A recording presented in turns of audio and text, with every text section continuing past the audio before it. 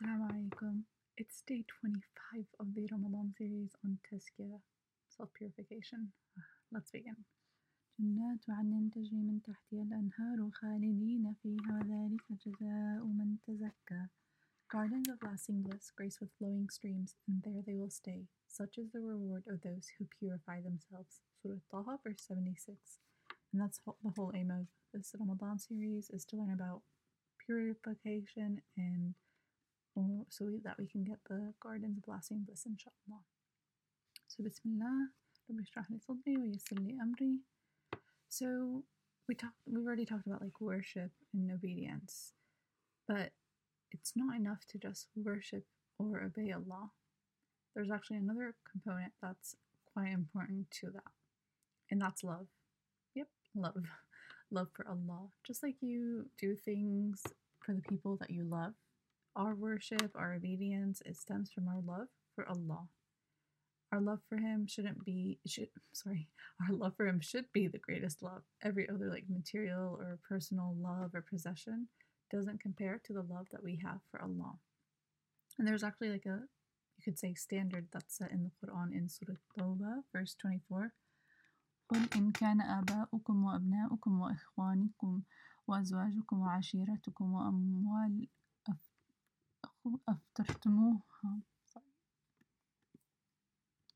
اخترتموها وتجارة تخشون كسادها ومساكين ترضونها أحب إليكم من الله ورسوله وجهاد في سبيله فتربصوا حتى يأتي الله بأمره والله لا يهدي القوم الفاسقين. Say, O Prophet, if your parents and children and siblings and spouses and extended family and the wealth you have acquired and the trade you fear will decline and the homes you cherish, if all of these are more beloved to you than Allah and His Messenger and struggling in His way, then wait until Allah brings about His will. Allah does not guide the rebellious people. So the tafsir for this actual verse, it states that this was revealed at a time when some people did not migrate from Mecca when it was actually made obligatory. So their love for their family, their property, their wealth, all those loves stopped them from following their obligation to migrate. And so this verse reminds us of those people who, despite this command for migration, chose a temporary world, chose temporary materials. So they chose family, relationships, wealth, property. But migrating, following Allah's command, was surely better for their souls in hereafter. It might seem strange to some people to love Allah, even though we've never actually met Him or seen Him. But in the same category, we can say that we love our bodies, as in our organs, our brain, our heart, even though we may never actually see them. So we understand that we benefit from many things in this world, and we recognize that these are all favors from Allah, and that Allah can take any blessing away at any time. So knowing that Allah has blessed us fills our hearts with both gratitude and love for Allah. Yeah, we can't say Allah, but we can see Allah's magnificence, His glory, His mercy in what He has created, in His creations, in nature, in the sky, in the sunset, the sunrise, the mountains, the trees. His signs are everywhere and in everything. We just have to look. There may be people who say, I love Allah, but Allah doesn't love me. Or, I love Allah, but look, Allah hasn't blessed me with much. But actually, we know that Allah gives His servants as a way to see if they're grateful for what Allah has provided, or if they're arrogant. And Allah tests our perseverance, our patience in so many ways. And so we can't say that Allah doesn't love us. Imam Ibn Qayyim actually suggested that there's a few ways of developing true love for Allah. And so I'll list them now. Number 1 is reflecting and studying the Quran. So the Quran is basically Allah's words, right? And so that is one way for us to develop true love for Allah, by listening to Allah's words, by reflecting on them, by reading them, by studying the Quran. Number 2 is remembering Allah constantly. So when you look out at nature, when you look at your hands, when you just basically look using your eyes, these are all signs of Allah, and that's how you remember Allah. Number 3 is striving to follow Allah's commands. So Allah has prescribed for us, for example, fasting, praying, and we should strive to follow these commands to develop true love for Allah. Number 4 is studying Allah's names and attributes. So another shameless plug is that I did a 99 Names of Allah Ramadan series last year. It's on the podcast. You can listen to it, learn about Allah's names, His attributes, and that should inshallah help you. Just learning about why Allah is Ar-Rahman, Ar-Rahim. And then we have number 5, which is reflecting on Allah's favors and blessings.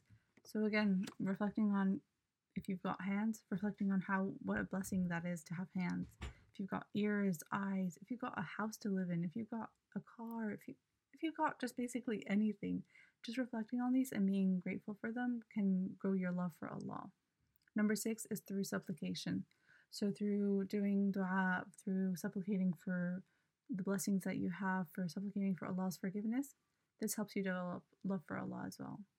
Number 7 is engaging in acts of worship, both obligatory and voluntary. So again, when we pray, this can help us develop a beautiful, loving relationship with Allah. Number 8 is surrounding yourself with company that loves Allah. I mean, it's simple, right? If you're surrounded by people who constantly remember Allah, who love Allah, who make you love Allah, then that as well helps you develop a beautiful, loving relationship with Allah. Number 9 is avoiding actions that cause a barrier between us and Allah. So we know that there are many things, many prohibitions that we should avoid, things that we should avoid saying or doing, because that can create like this barrier between us and Allah. And so we don't want a barrier, we want to love Allah. And lastly, number 10 is following the sunnah. So Rasul sallallahu alaihi wasallam, he was a messenger, he was a prophet, he was sent as that from Allah. So by following what the Prophet has said, we are obeying Allah and we are growing that love for Allah and the messenger. And there's actually this verse, قُلْ إِن كُنْتُمْ تُحِبُّونَ اللَّهَ فَاتَّبِعُونِي يُحْبِبْكُمُ اللَّهُ وَيَغْفِرْ لَكُمْ ذُنُوبَكُمْ وَاللَّهُ غَفُورٌ رَحِيمٌ. Say, O Prophet, if you sincerely love Allah, then follow me. Allah will love you and forgive your sins, for Allah is all forgiving, most merciful. Surah Al-Imran, verse 31. So again, this is a beautiful verse because it's saying that if we love Allah, if we sincerely love Allah, then we should follow in the footsteps of the Prophet. And thereafter, Allah will love us and forgive our sins. So not only will we gain Allah's love, but we will get our sins forgiven. SubhanAllah. So today's moment to reflect is, upon hearing those 10 steps or ways of developing true love for Allah, which ones do you think you actually already do? Which ones do you think you need to work on, you want to develop, you want to include in your daily life, to embody? So for today's moment to reflect, choose 1 to 2 of them and focus on applying them to your daily life. Try and increase in dhikr if that's what you want to do, or read the Quran. Learn to love Allah wholeheartedly and sincerely. So now for dua, Allahumma inni as'aluka hubbak wa hubbu man yuhibbuk wa hubbu amalin yaqrubu ila hubbak. O Allah, O Allah, I ask you for your love and the love of those who love you, and for the love of every action which will bring me closer to your love. O Allah, in our moments of pain, happiness, despair, sorrow, worry, fear, or joy, allow us to remember you and to continue to love you. Ameen. And as always, anything incorrect is from myself and all good is from Allah. So forgive me for my shortcomings. Alhamdulillah, subhanakallahumma wa bihamdika, ashhadu an la ilaha illa ant, astaghfiruka wa atubu ilayk. Assalamu alaikum wa rahmatullahi wa barakatuh.